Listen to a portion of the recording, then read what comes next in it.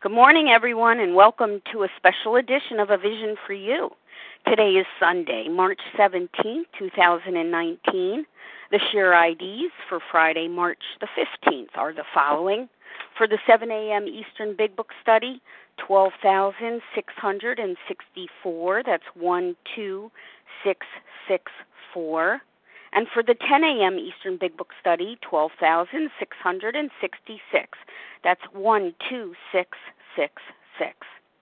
This morning, A Vision for You presents Something You've Never Read. Many people consider Alcoholics Anonymous, the program of recovery, and 12 steps, one of the greatest miracles of the 20th century. There's no telling how many lives have been touched by Alcoholics Anonymous and other 12-step programs of recovery. The many miracles of Alcoholics Anonymous and Overeaters Anonymous work at myriad levels and in infinite ways. No two alcoholics or compulsive overeaters work, practice, or live the program in exactly the same way. Some achieve recovery and a richer, more rewarding life after only brief association with AA or OA. Others become immersed in the fellowship with many meetings, service, and repeated returns to and reviews of the Big Book. As we say, and it's true, it takes what it takes. However, many do ponder what makes Alcoholics Anonymous so unique. What aspect of the program deserves most of the credit? What differentiates this program of recovery from other forms of help for those of us who suffer from these illnesses? And how does one describe the distinctiveness and effectiveness of Alcoholics Anonymous and other 12-step rooms? Here to expand and expound on a magnificent piece of AA literature which addresses some of these questions is John Kay, a recovered compulsive overeater from Los Angeles. John is a loyal servant and member of Overeaters Anonymous and A Vision for You, and a devoted messenger of the program of recovery. And it's with great appreciation that I welcome John Kay to the line this morning. Good morning, John. Good morning, Leah. Happy St. Patrick's Day. Mm-hmm. I want to thank Leah for asking this person with Irish on both sides to speak on St. Patrick's Day. You guys will all notice I'm wearing green. So anyway, my name is John Kiernan. I'm a recovered compulsive overeater from Los Angeles. And I want to thank Leah for letting me do a slightly special, different type of special edition today. One of my favorite pieces of 12-step literature is one that many people in OA have never seen. It is an AA pamphlet called The Member's Eye View of Alcoholics Anonymous. And it is, by the way, approved OA literature. All AA literature is approved OA literature. What it is it's a transcription of a talk that was given by one AA member, Alan M. from here in Los Angeles. The talk he gave was to a graduating class of one of the first substance abuse programs in the country, here at UCLA, right up the street from me here.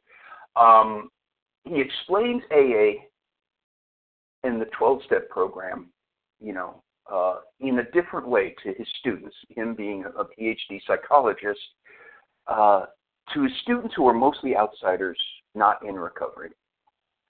I love this piece of writing because while it's mostly just a restatement of what we read in the Big Book, it does so in more modern terms. It also gives us new ways of thinking about the program.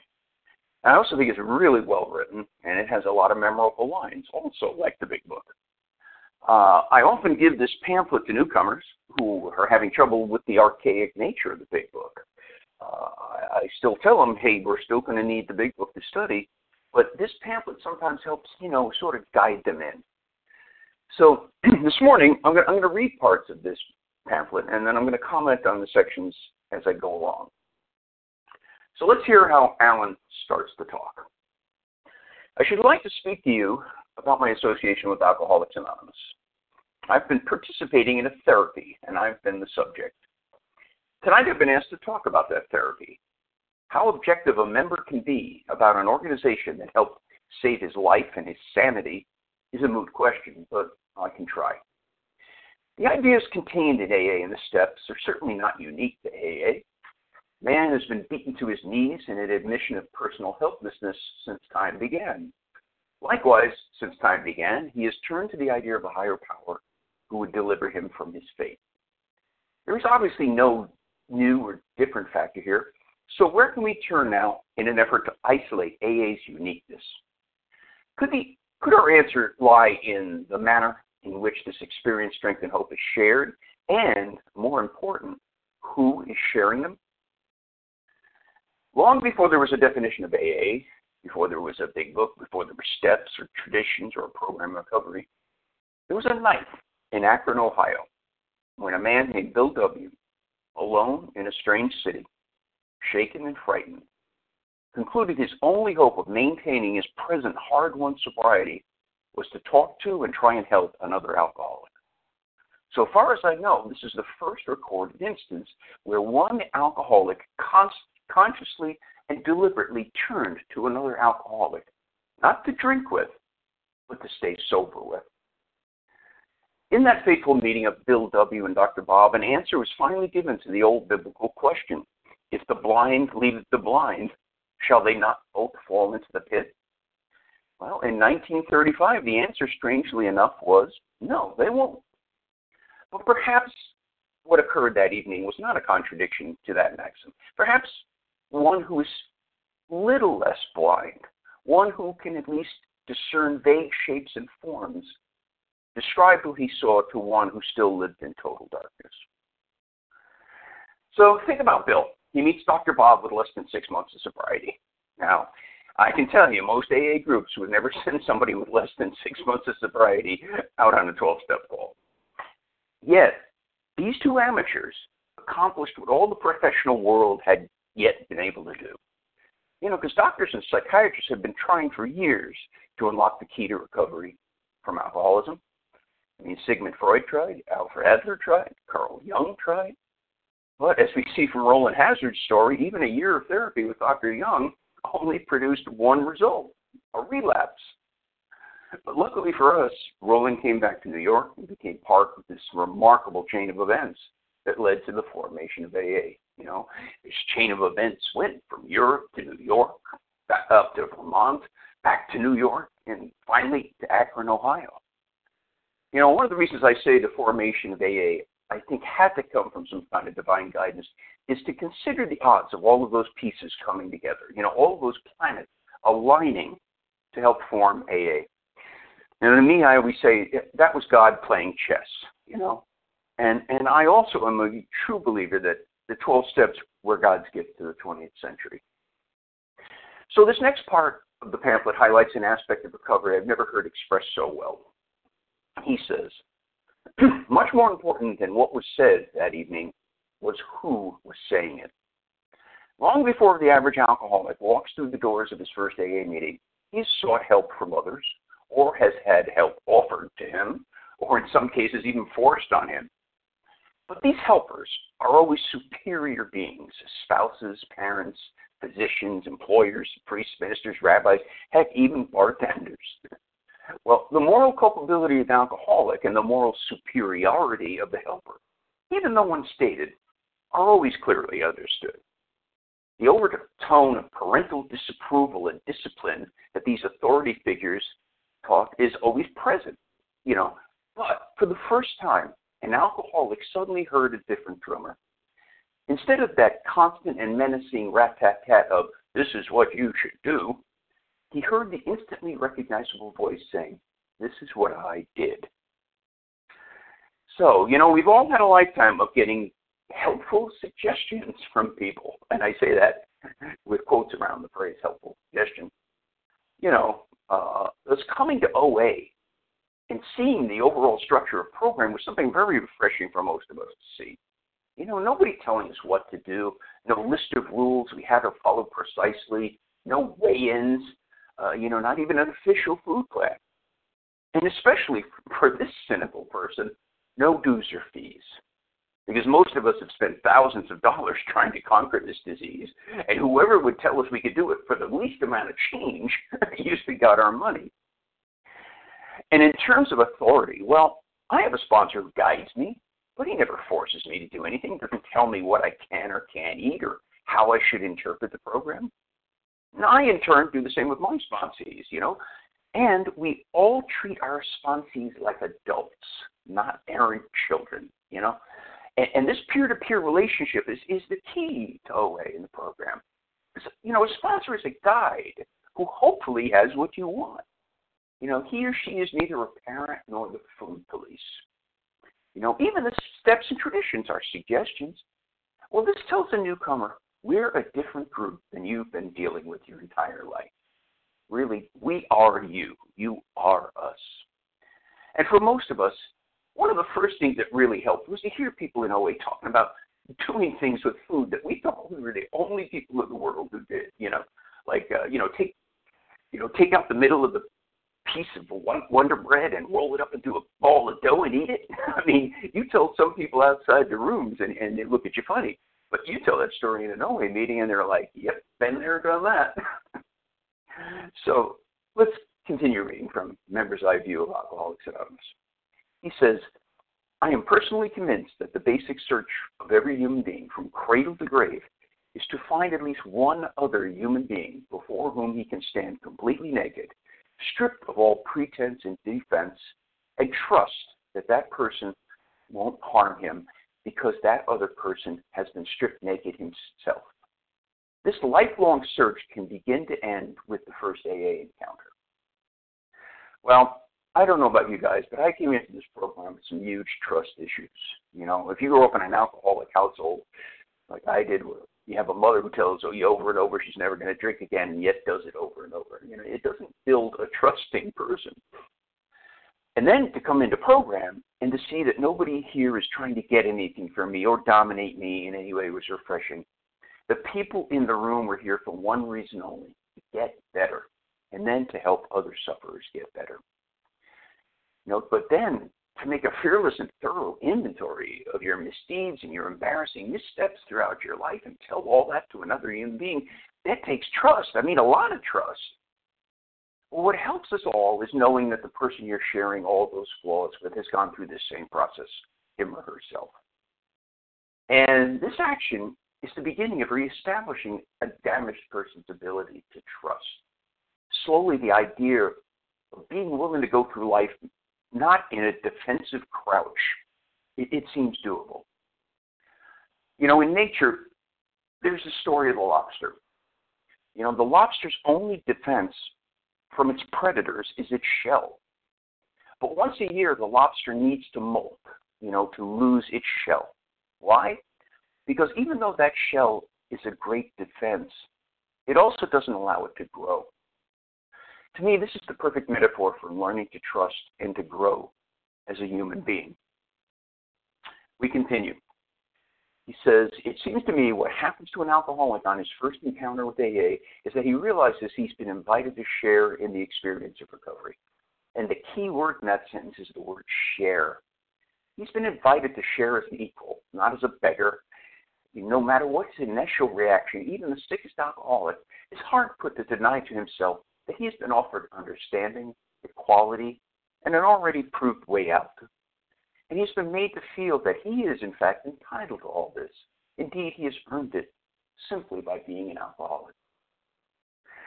It comes down to the third tradition here, right? The only requirement for OA membership is a desire to stop eating compulsively. AA even took out the word honest from that first draft, knowing that it's impossible for somebody in the disease to rarely be honest, to have the honest desire to stop. But, what does that mean? It means that someone brand new, maybe still compulsively eating in the parking lot before the meeting, has the same importance as the guy who just celebrated 40 years abstinence at that meeting. I never felt there was any true hierarchy in the program. And, that's pretty strange for a group of this size. Everyone is invited to participate in everything. We have no servant class. So it's us that makes everything in OA work, from meetings to intergroups to conventions like the birthday party. no matter what the service position in program, we remember that it is service to the fellowship and that we're all but trusted servants. There is no, importantly, this is so important because otherwise, with some of our personalities, it could be infighting and jockeying to move up the ladder of program. And again, I can't help but think there's some divine guidance in seeing how that all came to be so that kind of thing was eliminated. Here's another important paragraph from Members' Eye View of Alcoholics Anonymous. He says, if the alcoholic responds to this invitation to join, he then encounters what I believe is AA's second unique factor. AA treats the symptom first. It may come as a surprise to some that since 1935, when this idea was fairly revolutionary, Alcoholics Anonymous has consistently emphasized its conviction that alcoholism is, to use its own phrase, the symptom of deeper troubles. However, AA also believes that the cleverest diagnosis of these troubles is of little benefit if the patient dies. This is my favorite line from the pamphlet. He says, autopsies do not benefit the person upon whom they are performed. Sometimes sooner, sometimes later, AA seems to get over to its neophytes that total abstinence, and that's the word he uses, total abstinence is the name of the game. In AA, the cart does come before the horse. The first step is still the first step.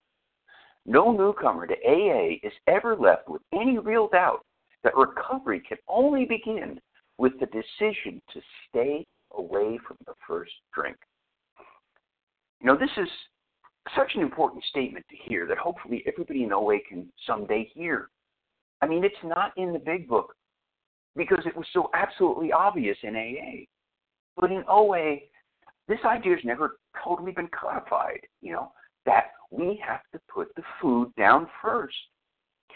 We have a spiritual, mental, physical disease, and I was always taught that you get sick in that order. You first get sick spiritually, then mentally, and then physically. And then you recover in the reverse order, first physically, then mentally, then spiritually. And in terms of those three parts of the disease, a lot of times we focus on the spiritual part, and other times we focus on the physical part, but not so much on the mental. And to me, the mental part is the bridge between the physical and the spiritual parts of this disease. If we don't stay, as it says in those 10-step promises, in a fit spiritual condition, the mental part of that disease begins to activate. In other words, I could be working full-time at a bakery if I'm spiritually fit, because I've been placed in a position of neutrality with the food. If, however, I'm not, that lack of spiritual fitness will come out in my thinking first. And I might say something like, well, I've been working at this bakery for so long, I'm sure I could have a cupcake once in a while. And we know where that'll go. And just to reiterate something, again, that's lost in OA, he says no newcomer in AA is ever left with any real doubt that recovery can only begin with the decision to stay away from the first drink.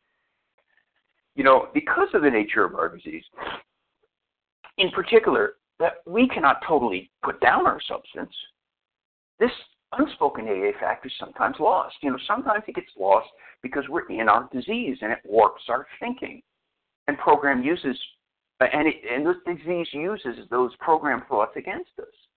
When I was in my relapse cycle, I went through a time of telling myself, well, I'll work on the steps and then the abstinence will fall into place, And that was my disease using the program against me. Because I've often said that during my relapse, my disease's main job every day was to get me to kick the can down the road one more day on putting the food down. Believing you can work the steps and that it will lead to abstinence, to me, that's the OA version of putting whiskey in the milk. Our disease loves to find ways to convince us that we're moving towards the goal of abstinence, and yet it works to prevent us from ever achieving it. Like my great stalling tactic I used for many years, well, I'm praying for the willingness, Now, have I ever heard somebody say they worked the steps and then got abstinent? Yes, on very rare occasion.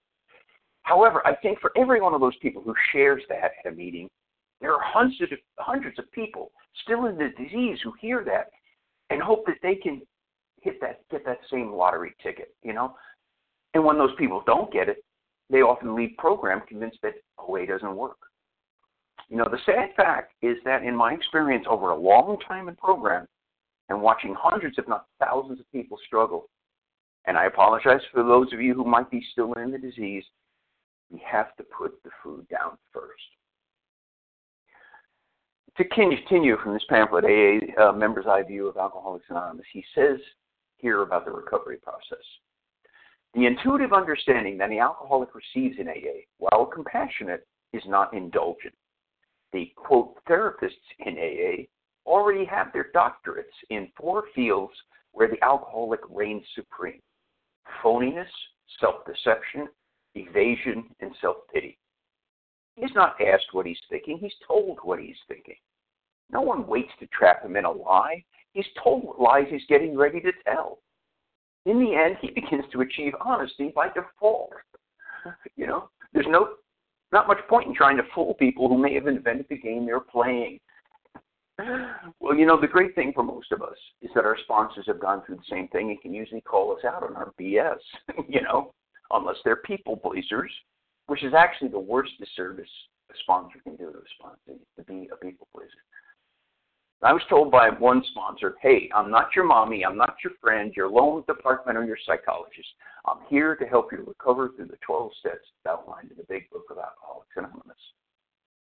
And then just to speak to that concept of evasion he talks about in that last paragraph, I got to tell you, I've had very few sponsees outright lie to my face. But boy, many of them take that omission of critical information to the level of an art form. So, continuing. Finally, there is a reversal of form which AA's educational process takes. The newcomer to AA is asked not so much to learn new values as to unlearn those he comes in with. Not so much to adapt new goals as to abandon old ones. To my mind, one of the most significant sentences in the entire big book is this: some of us have tried to hold on to our old ideas and the result was nil until we let go absolutely. The rigidity with which some non-drinking alcoholics will cling to those opinions and those beliefs and convictions they had upon entering program is well nigh incredible. One of the major objectives of AA therapy is to help the alcoholic finally realize these ideas and become willing to relinquish his death grip on them. You know, I came from a dysfunctional family, and I'm pretty sure that's a pretty common trait in program. You know, maybe it wasn't a family of addiction like mine, but for most of us, it was a family of some kind of dysfunction, you know. Bad ways of looking at life, bad ways of thinking about other people and their intentions, bad ways of coping with life's problems and tough times. You know, to use a buzz phrase from the recovery world, we had bad modeling. Well, professionals in that field will often talk about the fact that the things that we learn the earliest are the things we have the most trouble changing or unlearning. And this was certainly true with me.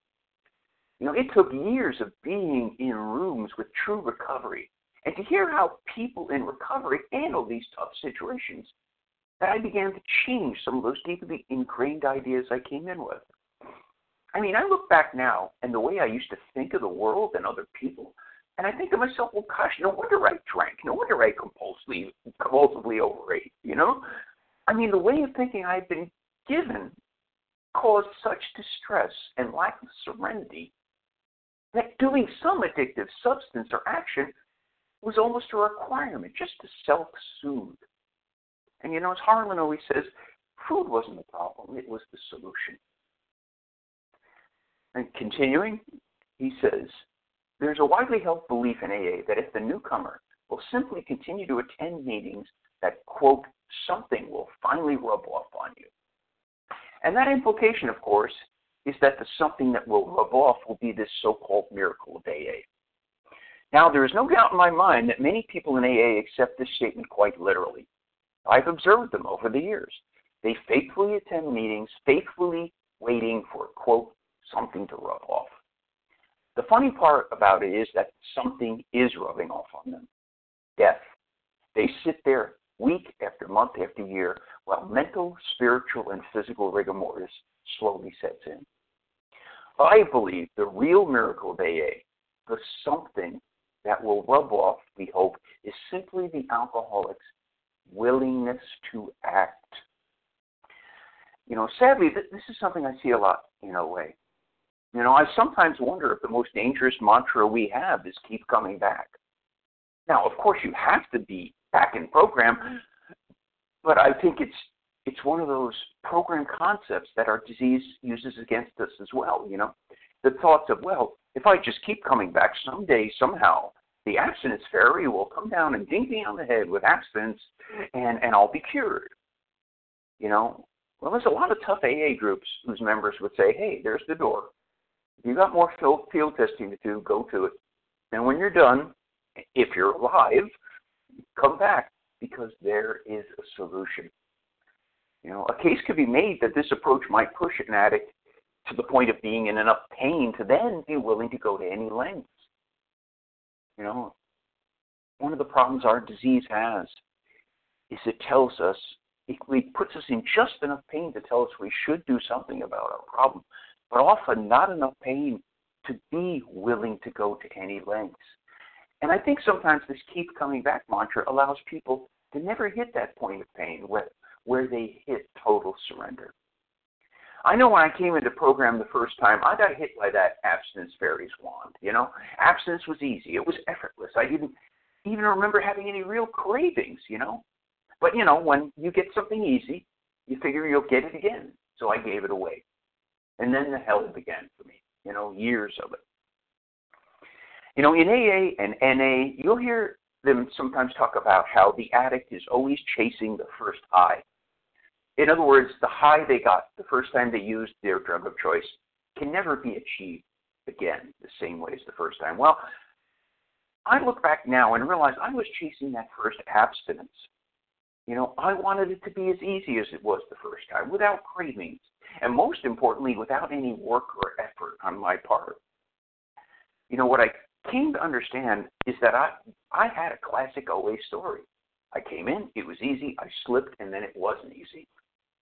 What I realized is that I approached OA the first time like I had every other of the thousands of diets I'd been on in the past.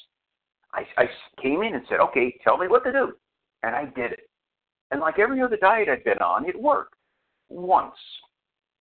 Well, I believe if we were really lucky, we'd get one of those grace abstinences. But, we only get one. After that, we have to do the work. We need to, as he says in this program, get the willingness to act.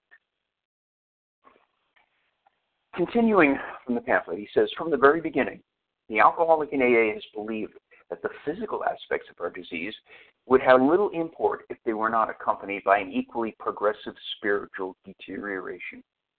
If the major thing we had to worry about was the physical allergy to alcohol, then I believe AA would have never happened because it wouldn't have been needed. I agree. As has been spoken about many times, if our disease was only the allergy of the body, once we took care of that by stop eating our alcoholic foods, then that would be it. Think about it. People who have a deadly peanut allergy have to be on guard against accidentally ingesting peanuts. But none of them will decide to just try it again, see if there's a problem. Why don't they do that? Because their allergy of the body is not accompanied by the obsession of the mind. Our problem is the obsession of the mind, which, of course, is driven by a spiritual malady.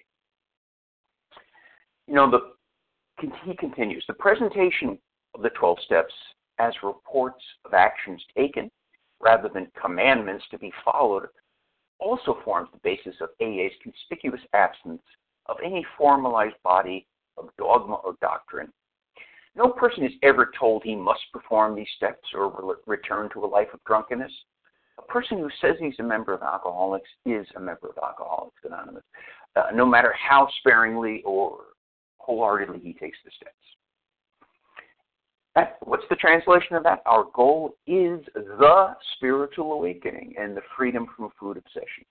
How you get to that goal is something that has to be worked out for you. I mean, this is especially true when it comes to your food plan. As I've heard said, your abstinence can kill me and my abstinence can kill you. Now, to me, it's about honesty with the food and knowing I can't do it alone because I've got a broken brain. With the triumvirate of God, myself, and another human being, though, I think anything's possible. You know, the important thing to remember is that this organization is called Overeaters Anonymous. It's not called Sugar Anonymous, Carb Anonymous, or even Artificial Sweeteners Anonymous.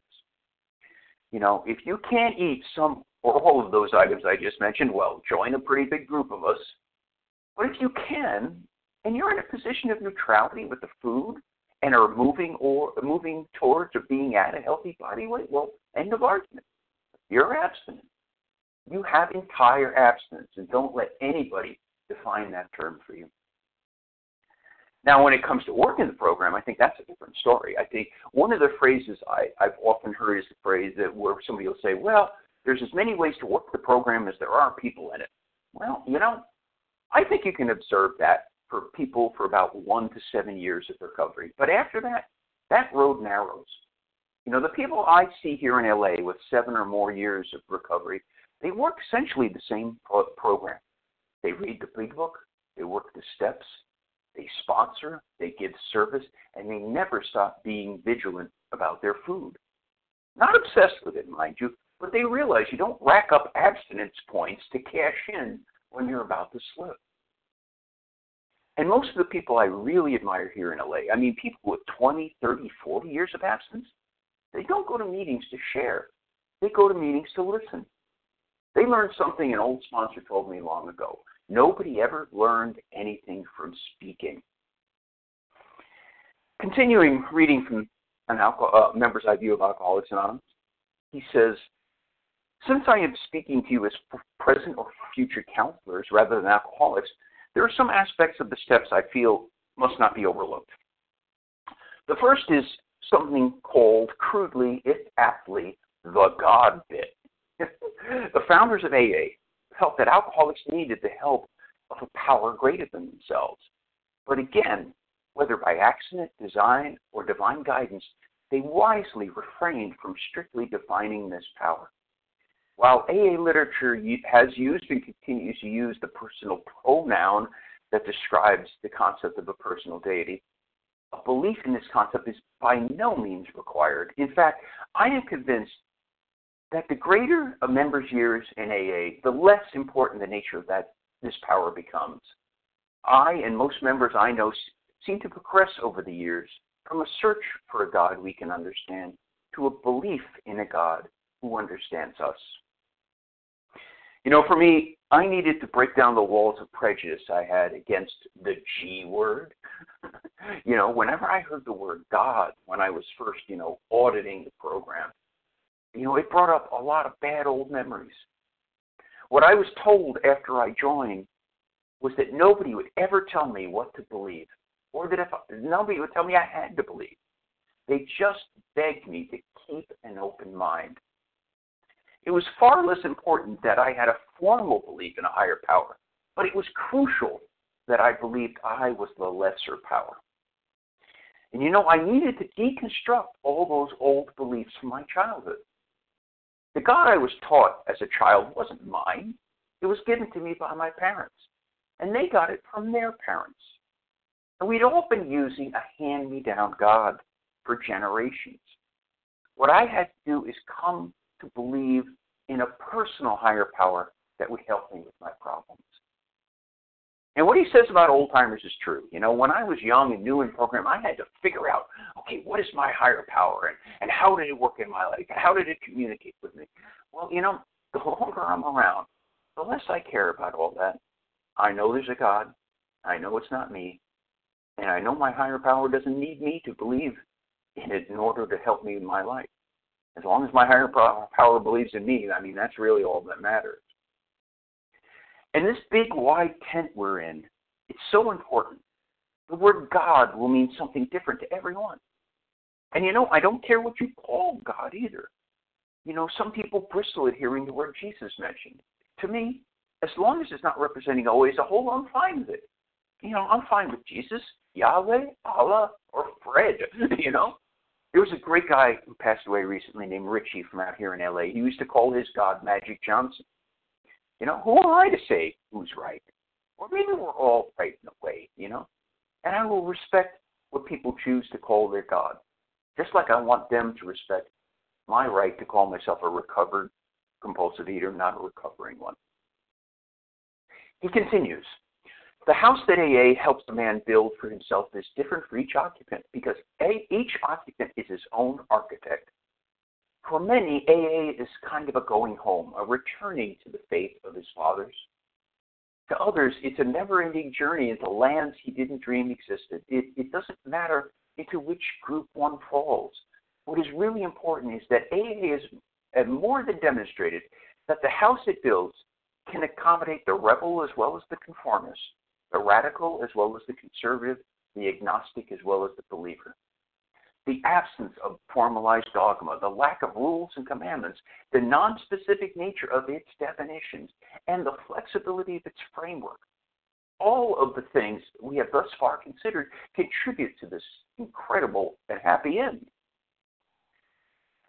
I also think 12-step programs are mainly a way, for people to get back to some kind of a belief in a higher power. For those who call themselves atheists or agnostic, as I did when I came in, I tell them to think of the program as a higher power. After all, at the base of this is a program of ego reduction. As an addict, I cannot do this alone. As an old sponsor told me once, he was this gruff old AA sponsor, hey, if you could have done this yourself, you'd have done it by now. And I'll tell you, the program does, by the way, require some faith. Not necessarily faith in a higher power, as much as faith in the process. I mean, we're told that doing a 4-step might be painful, but it'll help us recover. We're told to be willing to let go of all of our defects so that new, healthier ways of coping and living will replace them. We're told to make amends. I mean, sometimes the people we vehemently dislike, and it will move us toward total recovery. Well, all of those things require faith because many of these actions are front-loaded with pain.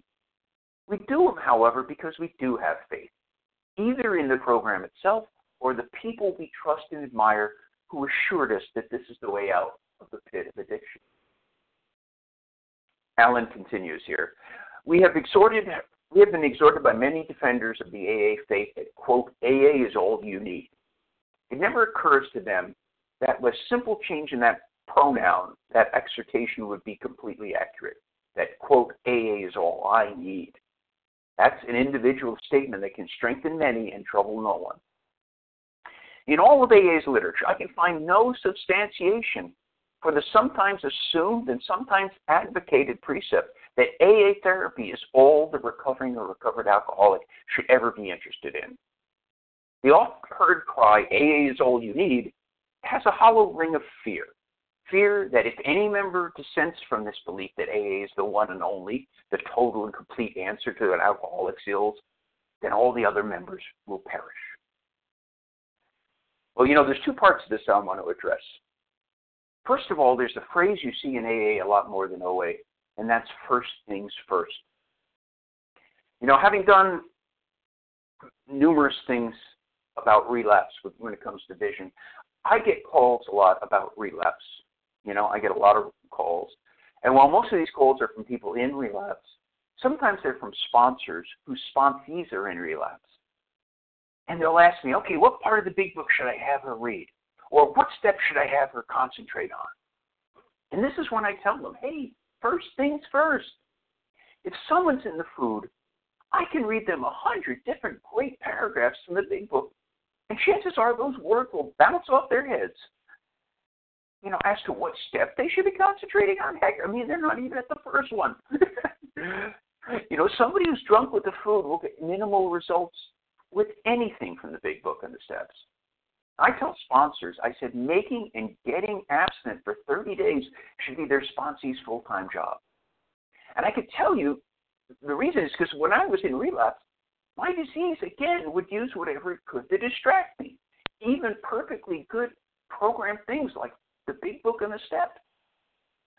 But, however, as soon as someone's got firm footing away from the allergy of the body, then they have to roll up their sleeves and dive into the Steps and the Big Book.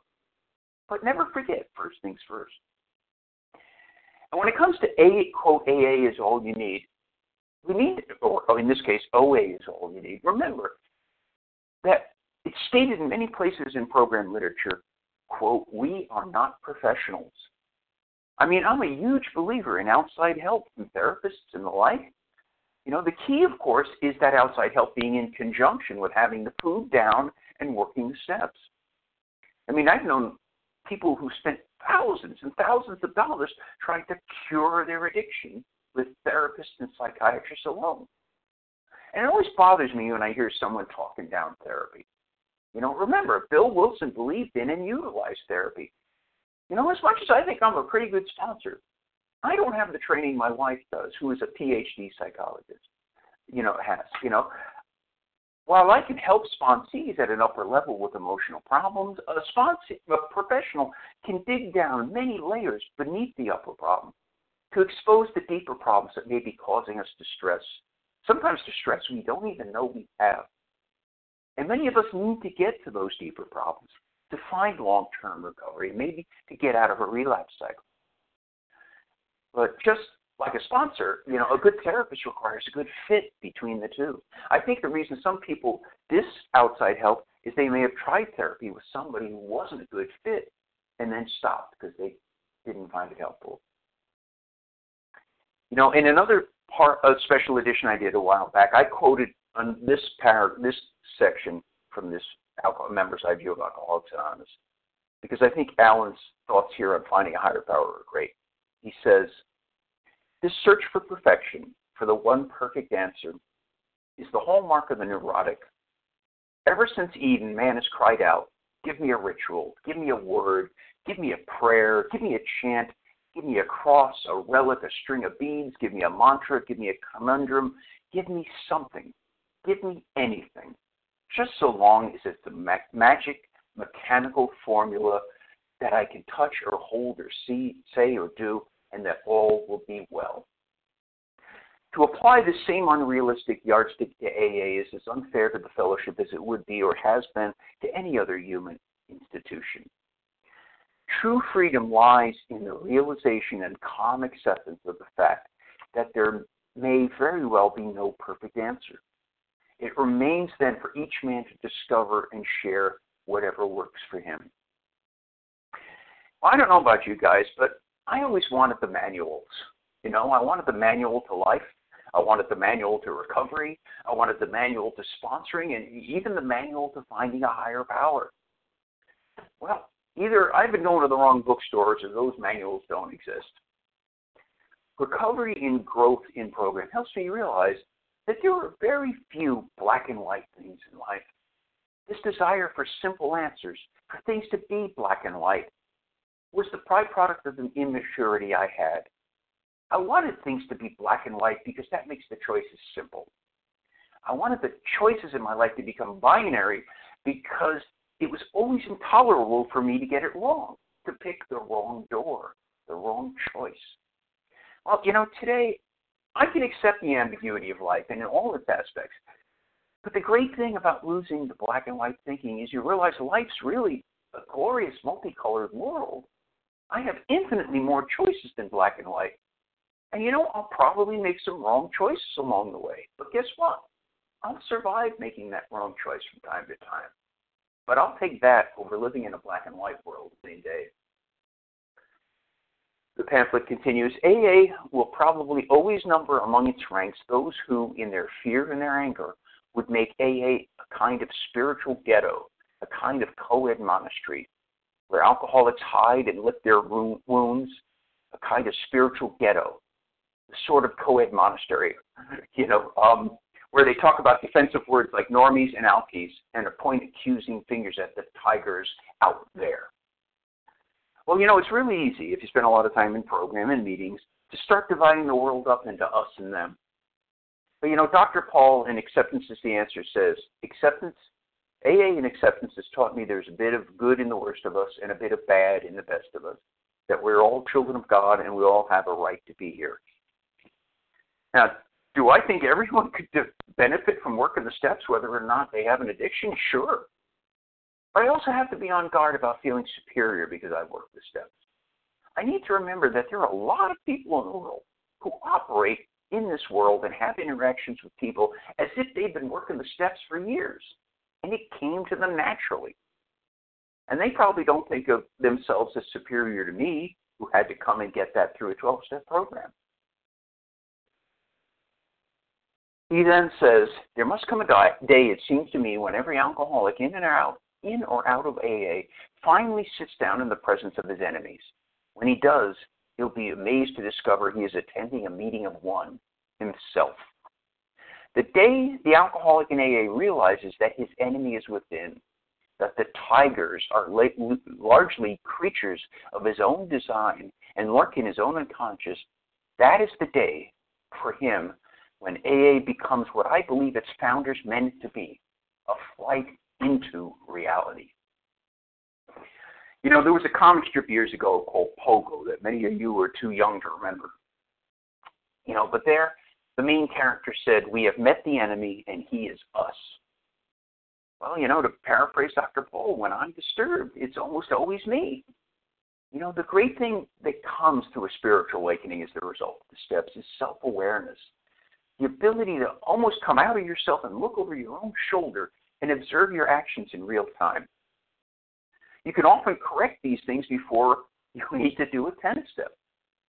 And that realization from the AA 12 and 12 about restraint of pen and tongue, and I've also added the send button to that, it's been God sent to me. So Alan starts to wrap up with this. He says, tonight, if I could find one fault with AA, it would be that we have not begun yet to tap the hidden potential of the last 7 words of the 12th step. Practice these principles in all our affairs. It occurred to me not long ago when I was sitting in an AA meeting that I'm never aware that I'm sitting next to another white man, a Catholic, an American, a Frenchman, a Mexican, a Jew, Muslim, Hindu, black or brown. I'm only aware that I'm sitting next to another alcoholic. And it seemed deeply significant to me that this feeling of common humanity had been purchased by me at the cost of considerable pain and suffering. Now, should this hard-won understanding of and feeling for others be confined to the meeting halls and members of AA? I can tell you, I believe there's a reason why what's left ringing in our ears at the end of the reading of the steps is practice these principles in all our affairs. Because all the work I've done with the steps is pretty much wiped out if I leave the meeting, go back into the world, and become a miserable person and a bad example of recovery. The steps and the big books present an ideal toward which I strive daily. And like everyone else, I fall short a lot, and sometimes I fall spectacularly on my face. But I believe my higher power's greatest desire is that I keep trying to move toward those ideals. And finally, Alan ends with this. He says, who would dare attempt to analyze a phenomenon, diagram a wonder, or parse a miracle? The answer is only a fool. And I trust that tonight I have not been such a fool. All I've tried to do is tell you where I've been these past 16 years and some things I've come to believe because of my journey. At the end of the day, all these thoughts I've imparted to you this morning are all just thoughts from one compulsive eater working the program quite imperfectly, one day at a time. And Alan's right, of course. We can't analyze the program as a way to work it any better. We can't study the literature and then go off and do it ourselves. This is not an independent study program. It's an experiential program, and it's attached to a disease that is constantly looking for a way to undermine us, no matter how long we've been out of the food. It comes down to this. I cannot do without a higher power, I cannot do this without a higher power that will help me with my problem. Because as the old sponsor said, and I've proven through a lot of suffering, if I could have done this myself, I'd have done it before I got here. Thanks for letting me share. John, thank you for this enthralling presentation today. Thank you for bringing to life the AA pamphlet, A Member's Eye View of Alcoholics Anonymous, in such an outstanding fashion. We appreciate your service. Today's share ID, 12,669. That's 12669. John Kiernan's contact information will be given at the conclusion of this recording, so stay tuned for that. And we will now transition to a question and answer segment. Press star 1 to unmute. First name, first letter of your last name, please. Katie. Hi, this is Susan L. Susan L. Who else? Kathy W. Kathy Katie W. G. Katie G. Lou B. Lou B. Stacy T. Stacy T. Let's start with that. Everybody mute except for Susan L. Hi there. I wanted to ask, you said that the more seasoned members of the program are less reliant on a higher power than, I guess, the younger members. I wanted to ask you to expound on that. Is it that it's not as necessary because we have our the structure, our way of living under check? I just wondered on your reasoning for that statement. Sure, thanks, Susan. Actually, that's a misunderstanding. What I think the longer you're in program, the more you realize it's all about relying on your higher power, and your life gets better the more you get the heck out of the way. What I was saying, what he says, and what I agree with, is that the longer you're around program, the less you find yourself introspectively trying to understand what that higher power is. I used to sit there. I'll tell you the story. I made my poor first sponsor's life miserable because I came in as this great intellectual, and I had to have explained to me, okay, how can there be a God if there's a Holocaust? How can there be a God if this happens? And how can there be a God if that happens? And I remember he was really annoying. He said, well, if you could understand that, you'd be God, right? But the fact is I look back at how arrogant that even those questionings are, one of the other things I did when I came in, before I really got any recovery is I really mistook God for Santa Claus. I'm going to have this list, God, and if you give me everything on this list, then okay, I'll believe in you. Well, that's not God, that's Santa Claus, right? It's about accepting whatever. But the other arrogant one was, okay, God, I'll believe in you, but you got to explain. You got to answer these questions. How come there's no Holocaust? How come there's this? How come there's that? Right? I don't do that anymore. That's way above my pay grade. I believe now there's a higher power. I believe it's not me, and I just know I need to be doing the best. I have a little annoying voice in me.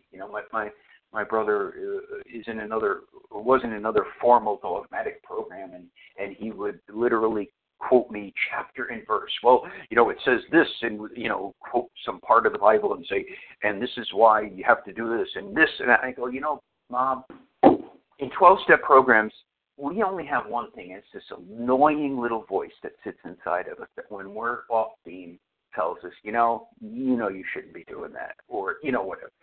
And that's, I think, what's left once you've been around for a long time. You just have that little voice. You know what's right. You sort of know what you should be doing.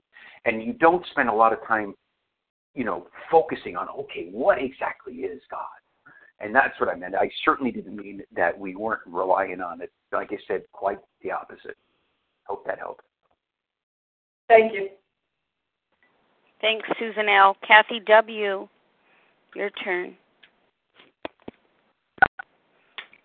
Hi, this is Kathy W. in Denver. My question is, I guess I'm a newer comer. I'm newer. And I keep getting hung up on the allergy thing. it pisses me off. Like, I go into victim mode, like, oh, I'll never get to eat my foods again. I'm so sad. And that, like, I'll stay abstinent for a little while, and then I'll remember, oh, I'll never eat cake again.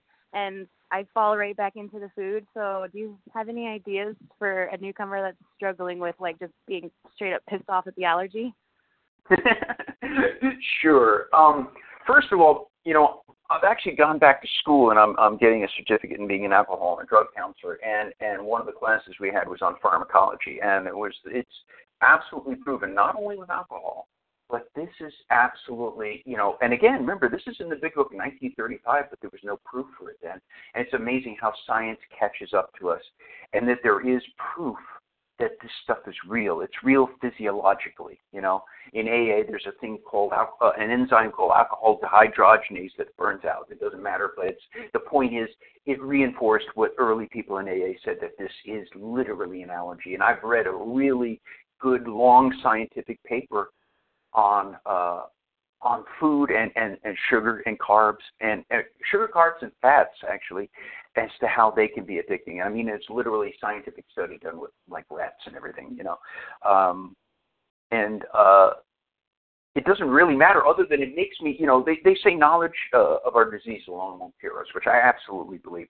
I also feel knowledge a little doesn't hurt, just so that I understand a little better, and so that helps. And as to the other thing, I always say that my disease, when it's trying to speak to me, it holds up a balance sheet in front of me. The trouble is, the balance sheet is whited out. The benefit side is whited out. It holds up that balance sheet and says, oh, you poor thing, you're never going to get to eat that. I mean, you poor thing, look, they've come out with dark chocolate Reese's peanut butter cups since you've been asked. And, oh, they come out with this, and you won't get to eat that. You won't get to eat that, or get to eat that. And the thing is, it doesn't show you the other side of the balance sheet. It never holds up the balance sheet with the other side there and the first side whited out. It never holds up and says, oh, you poor thing, you're not going to get to be winded walking up 3 steps anymore. Oh, you poor thing, you're not going to get your pants worn out in the crotch because your thighs rub together. Oh, you poor thing, you're not going to be sitting alone every Saturday night with just food. It doesn't want to show you that, And the other thing that I need to remember is this is my choice. One of the other things my disease loves to do is to plant ways of thinking of this program that makes it hard to want to keep doing it.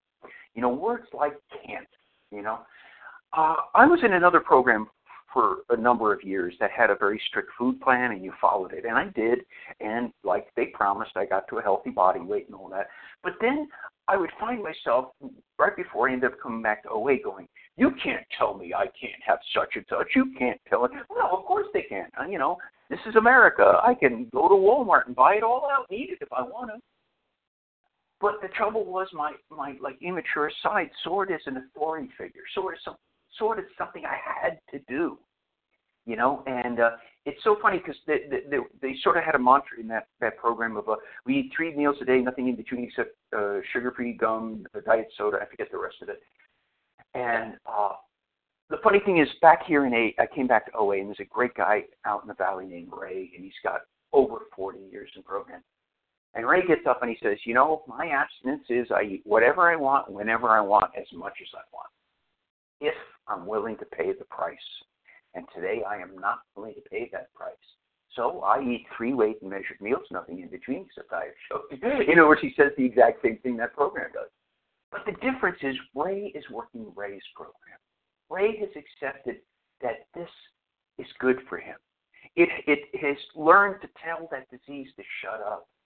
I remember the same thing. I remember coming in and thinking, oh my God, this is, how am I going to do this? This trade-off is just crazy.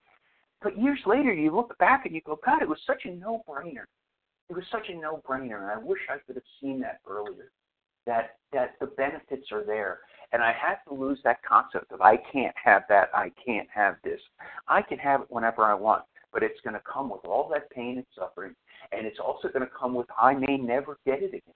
I have people, again, many, many years in program. I've gone to a lot of funerals in this program, And a number of these, and I can think of 3 in particular, 2 sponsees who I buried and another good friend I buried. And they're dead as a direct result of this disease. And the thing is, it wasn't like they never had it. They had it, and they gave it away. You know, and I know that if I could have gone back in the time machine and told them, don't pick up that first bite because it's going to make you go out, and then you're going to come back and you're not going to get it, and you're going to go out for a while, and then you're going to come back and try again, and then you're going to go out, and then you're going to die. If I could say that to them at exactly the point that they were going to pick up that first compulsive bite, that bite becomes a lot more powerful and a lot more important. And today, I don't know. I'm just another bozo on the bus. And a couple of those guys are smarter than I am. And if that can happen to them, it can happen to me. So I just need to remember, I got to lose the word can't. I can do this whenever I want. I like me enough to not do it today. Hope that helps. Yeah, thank you. Thanks, Kathy W. Katie G., your question, please.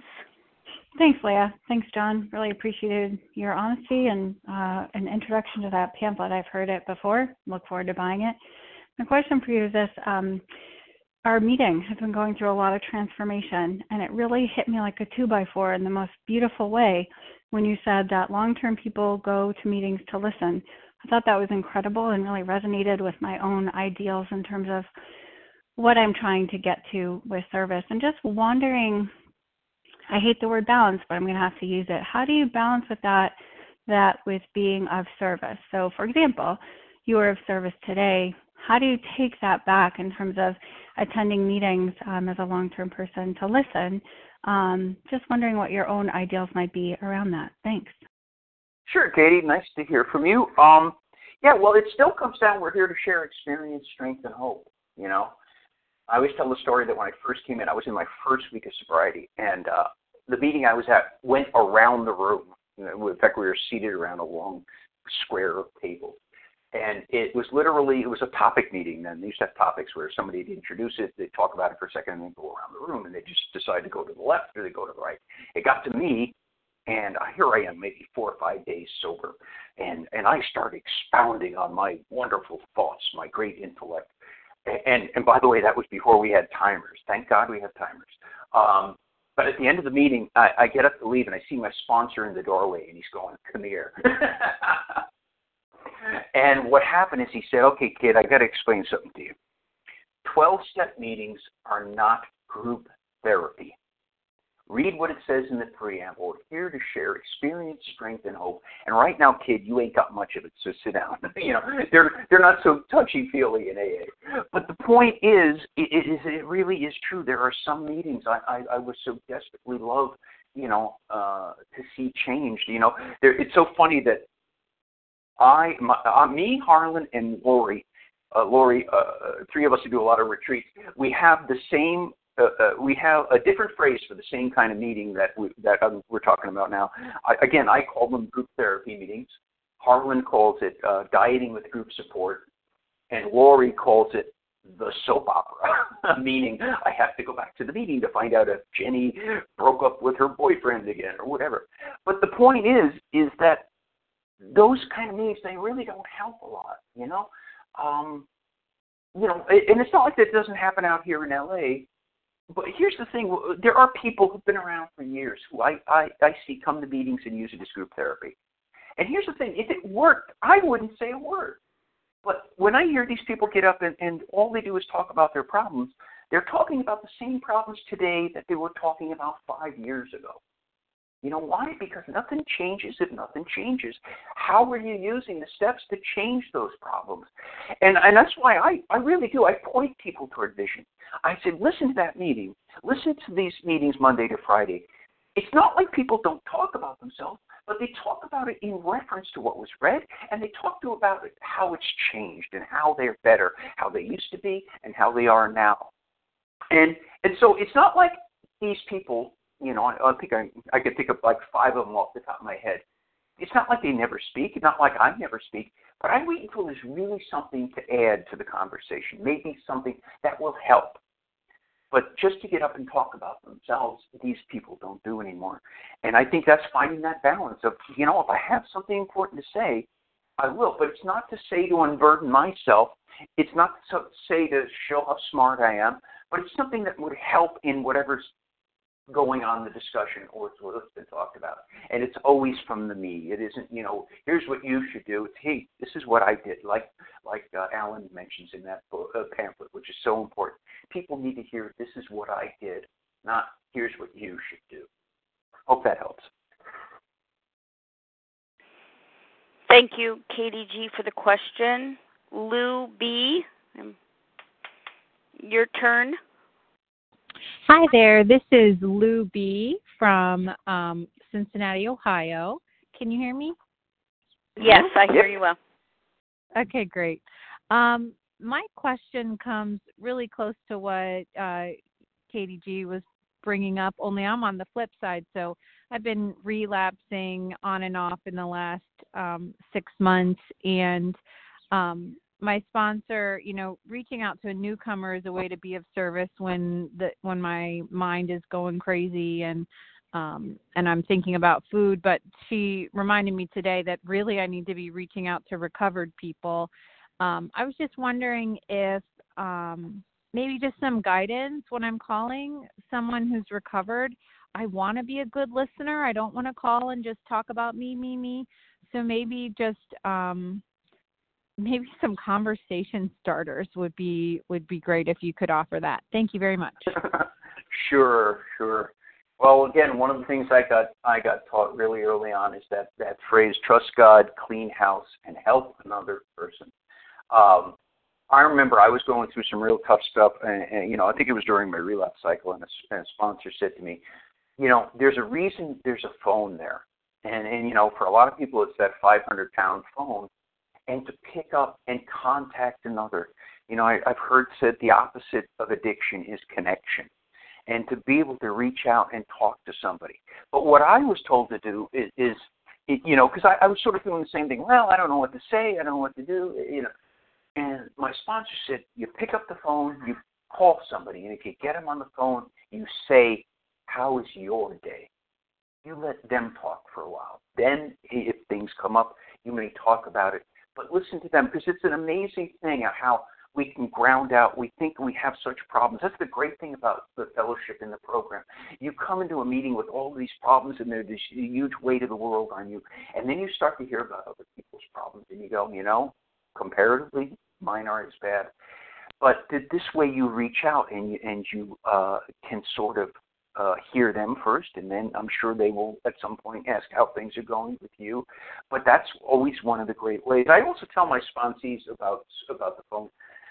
Start going up to people at meetings that you hear and you like, and just introduce yourself, even if you haven't, and say, hey, do you mind if I make you one of my outreach call people? Because then you've broken the ice. It isn't going to be a cold call. Hi, you may not know me, but I go to this meeting and I've seen you at meetings. This way you've made a connection and they've put a face to the name so that when you call, it won't be that 500-pound phone. You've already made a connection and you're just, I'm John, just calling, about program. And it's so important to hear things. And if you're going through a specific thing, that's the great thing about programming. I really believe it's a takes a village kind of thing. In other words, I have sponsor, and my sponsor can help me with an awful lot of my things, but not all of them. My old sponsor Carl, who he moved out of town, so I got somebody else. I was going through something with a past relationship with a girlfriend, and I'm like, I don't know, I was ranting one day about what's with women, they do this and this and this. He listened for a minute, and he said, John, you know what? I'm a gay single man. I can't help you. But I so respected him that he didn't think he had to have all the answers. And he said, hey, call my sponsor, Jack. He's been married for a long time. He can help you with that. But the point being is that there's probably somebody who's gone through whatever it is you're going through at this very minute that can help you. And that's why we all need to reach out, not just to sponsors, because we get different things. And it's just always good to hear a different perspective on your problem and to get, to hear other people. So I don't know if that helps, but that's some thoughts.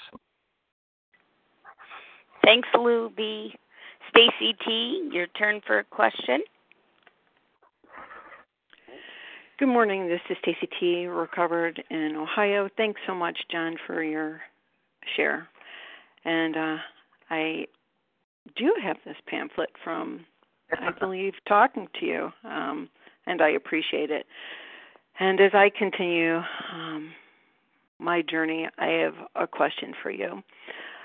I am in the helping profession, and there are times I see folks that have addictions and other times not. Whether it's AA, OA, Al-Anon, NA, SA, whatever it is this just the kind of pamphlet I would want to hand them? And even if they've had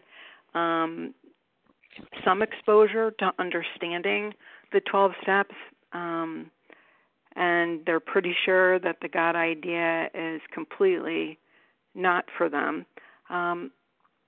Just hearing you explain it again and having read it myself, I look to feel less hesitant, if that's just really the word. So I welcome your thoughts about that, and thanks a lot for your share. Sure. Yeah, it's an interesting thing. I'm getting my certificate in alcohol drug counseling, and one of the big questions, because a lot of us are in recovery who are in the class, about, do you self-reveal? Do you talk about the fact that you're also in a program? And it becomes one of those, it's really something everybody's got to figure out and look at the situation about. And also in that class, I remember one time there's this one person who was was sober, but couldn't stand AA. It was, this religious program, this and that. And I found it a little difficult. I said, what you're dealing with here is prejudice, I see that there's a program, I'm not going to mention what, it's a TV program I really like with this guy who's really super liberal. And I know he's not prejudiced in any way, but boy, when it comes to religion, I would love to get him someday and say, hey, if I talked about race the way you talk about religion, you'd call me a bigot, because people lump the concept of God and a higher power together. If I have just the slightest belief in a higher power, that guy will lump me in with, snake handlers in Eastern Kentucky, But what I tell people is, look, there are plenty of atheists in programs. Somebody, I'm not going to tell the story, but a very, person who does a lot of these special editions who says he's an atheist. But somehow you have to find a way to lose the prejudice against the word God, because it's just there. They're not going to change it. I would prefer to see higher power more, but I'm not going to, be, so egotistical to think I'm going to rewrite any part of the program. But that I beg people to do exactly what I was told. When I came in, I had such an argument with the guy about, I can't believe in I can't be part of a religious program. And he said, no, it's spiritual. And I pointed to the steps. You see where it says God there, and it has him with a capital H. And he looked at it for a minute, and he said, okay, leave it out. And I was like, what? He said, leave it out. Your disease is looking for a reason to argue. Nobody's ever going to make you believe anything. Nobody's going to tell you you have to believe anything. Just try and keep an open mind.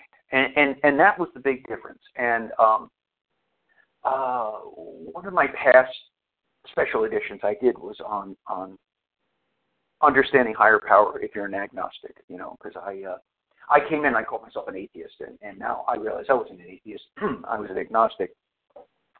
I always joke that I said I can't be an atheist because I don't have that kind of faith, because if you think about it, if you understand the definition and difference between atheism and agnosticism, an atheist says, there is no God. And what I would always say to an atheist is, okay, prove there is no God, and no, you can't use the phrase prove there is. We can talk about that at a later time, but prove there is no God. And of course you can't. So if you can't prove it, what do? You use faith, But one of the things I did a special edition, and if it will help anybody who's really battling with it, it's up on the website. I forget exactly what it is, but if you type in John K., one of them is about agnostics, And I do think this pamphlet helps a lot of people who have trouble with that, because it does sort of talk about God and a higher power, and it means something different for everybody. And again, it can be left out. There's plenty of people, and if they do have that kind of resistance to say, hey, you can leave it out. There's plenty of people whose lives have been saved that will tell you to this day they don't believe there's a higher power, but they're recovered because they used the program. I always say that it's the rowboat. My belief is program is the rowboat that was brought down from my higher power, and that all we got to do is jump in that rowboat. Now, I believe that rowboat has a little string going up somewhere into the, to a higher power. But you know what? Cut the string. Just believe in the rowboat, because I've also said, no matter what you believe about a God or a higher power, you probably think it's been around since before 1935.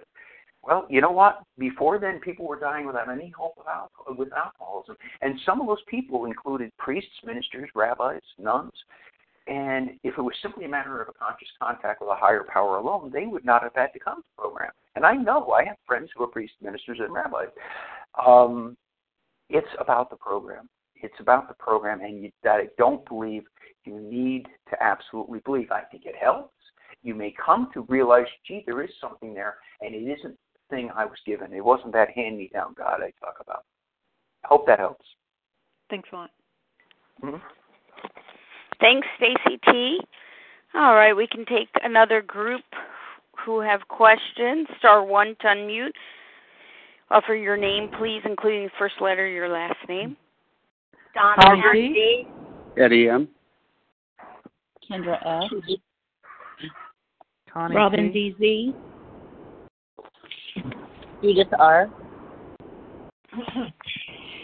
Florence F. Karen W. Let me tell you who I have. I missed a few folks. Donna B., Eddie M., Robin DZ, Judith R., Karen W.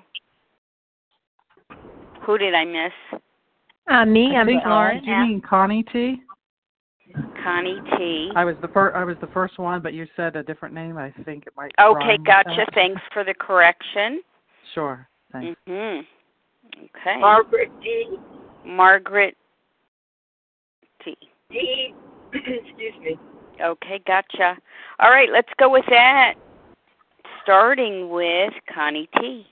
Hi, and thanks, John. I appreciate the share. This is Connie T. from Pennsylvania. And I believe, if I heard you correctly, and correct me if I'm wrong, when you were talking about the specific foods and stuff, you said it's not sugar anonymous and it's not carbs anonymous. And you said if you're one of those people who can eat that and have food neutrality, then more power to you. Most of us can't. My question would be, I'm one that cannot, but my question is, if there are people that can do that, then how do you align what the book says about having the allergy? Does that make sense? Oh, it does. And it's a really good question that I've always sort of scratched my head about. Because, I know somebody who's in the program. They actually sometimes listen to Vision here, who I have an immense amount of respect for. She has got 20 years. She's keeping 100 pounds off. She actually moved out here from New York, another fellow New Yorker in L.A., and she says she eats all foods moderately. And I don't believe she's lying. I don't believe she wasn't a compulsive eater. It's just that somehow something got relieved. In other words, it may be that there was, at the point of coming into the program, a physical addiction, and they somehow lost it. It becomes one of those things that it is hard sometimes when you hear about that to say, well, wait a minute, where's the physical allergy component in this? If we believe it's allergy of the body and obsession of the mind, where is that? And that's one of those shrugs. I gotta say, I'm not 100% sure. That maybe it was relieved. I know for me, I'm never going to keep testing it. Hey, well, so-and-so says she used to eat that, and then she can eat it. I tried that. That's why I ended up in that other program, by the way, is because my immaturity, I'm slipping and sliding. I was 12, 14 years in program before, when I was slipping and sliding in my relapse cycle. I would sit there and say, well, if so-and-so can eat cake, I want to eat cake. And if so-and-so can have that, I want to have that. And the reality is, so-and-so can eat that. I have sponsees who can't eat foods I can, and vice versa. And I said it. I was on the one about more about the special edition about more about alcoholism a couple of months back, and I said, one of the hardest things for me to grasp, and I finally did, is not only am I bodily and mentally different from my fellows in general, I am bodily and mentally different from my fellows in OA, and that some of those people can do something I can't. And again, I don't understand it exactly. It is one of those conundrums, but I also know that there's people who say they can do that. The thing is part of me would almost like to say, please don't say it out loud, because newcomers or people in relapse, well, maybe I'll just keep working it. One of these days I'll be like so-and-so and be able to eat all foods moderately, because I have had that delusion smashed. I can't eat all foods moderately. Wish I could. I don't damn anybody either. I hear people say, well, I don't eat sugar. In other words, there's some kind of I'm superior because I don't eat sugar. Well, I'm just like, God bless you. I wish I could. Anyway, I hope that helps. Thank you, Connie T. Eddie M., your turn.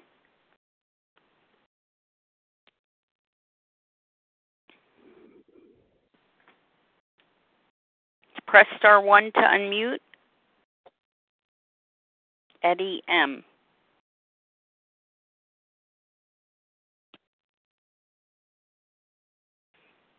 Perhaps I got that name wrong. Okay, let's move on to Robin DZ. We'll come back to Eddie. Robin DZ, *1 to unmute. Good morning. Thank you. This is Robin DZ from South Carolina, and I appreciate your presentation, John. If I understood correctly, you mentioned a scientific paper proving the allergic reactions in the brain to sugar and carbs and stuff like that. And if you could you tell me the name of that paper so that I would have something to give, some information to give to someone who, says, well, I have to know, I have to see and have proof that there is an allergic reaction in the brain to those substances. What would be the name of that paper?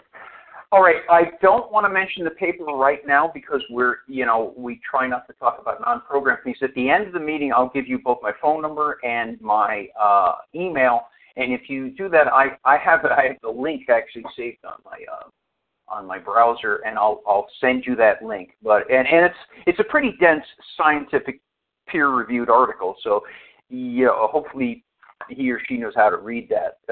But it does go into a lot of those things. I can tell you, years ago, I remember reading a study of scientists. Were trying to quantify degrees of addiction with all different kinds of substances. With like rats. And the two that they found that were most addictive was nicotine and sugar, more than heroin, alcohol, cocaine, all the others.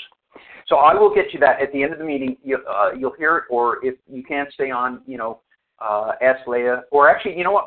My info's in. If you're on the member list of the website, you can log on, and that information's there as well. Okay, thank you. Thanks, Robin DZ, and of course, thank you, John, for abiding to our tradition. Judith R., your turn with a question. Thank you, Leah. Thank you, John. Judith R., recovered in Vermont. John, I'm curious about the use of the word therapy. I think it was used in the article and probably used in a different way than we use it on a day-to-day basis. I'm especially interested because when I was in Mexico, the OA meetings constantly spoke about OA as therapy, and people used it instead of a psychologist. So I'm just fascinated by, and I'm glad you talked about that it is not therapy the way we usually think about it. Anyway, wasn't it used in the article, and how was it used differently? Sure. Nice to hear you, Judith. Yeah, well, you got to remember, at least the context of this pamphlet, he's speaking to mostly non-program people. He's speaking about people who are going to be going into that field.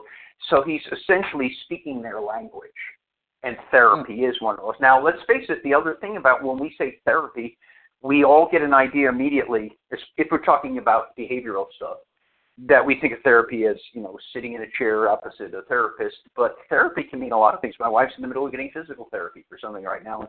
And therapy and therapeutic just means, helping.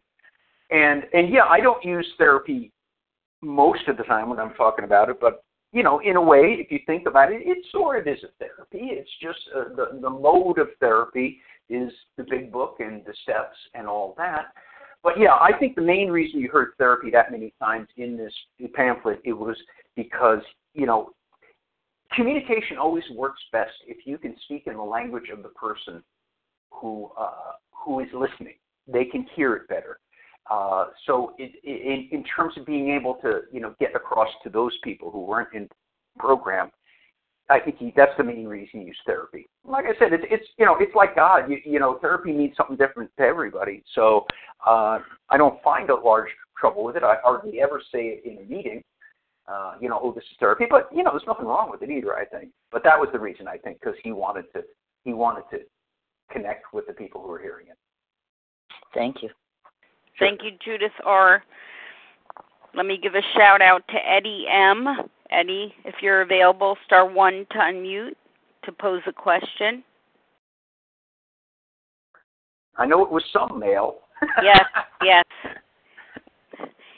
Was there a male who was interested in posing a question? Star 1. Okay, perhaps not.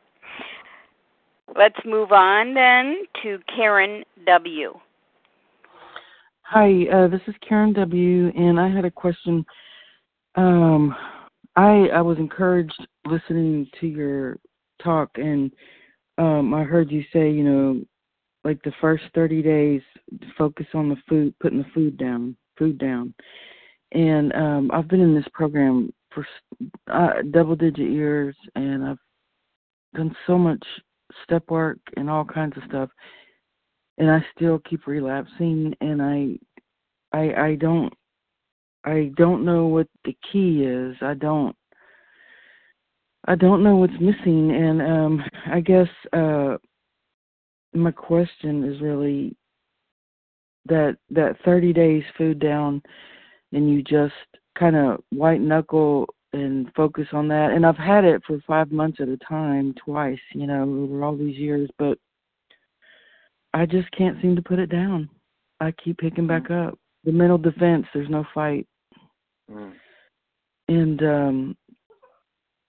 I guess I'm looking for some words of encouragement maybe. And I have a sponsor, and I'm very familiar with the big book, and I've done lots of childhood wound excavation, and I've done a lot, but I still relapse.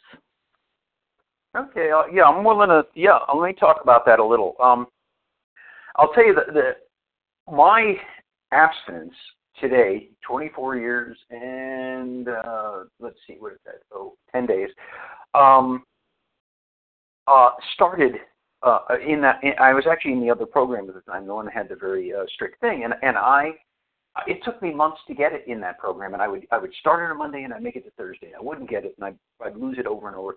And I had a series of sponsors there who were wonderful people, wonderful ladies who would try to be encouraging and, well, pray to God, do this, do that, and they would, would try to help, but it didn't help. Finally, I ended up with this sponsor. It was a guy named Ward. And he said, okay, here's the key to the beginning of abstinence. It's going to suck. And it was so funny that he said it that way. And because here's the thing. In fact, he said your first 30 days of abstinence are going to suck. They didn't all suck. Most of them didn't suck. And I thought, wow, I'm ahead of the game.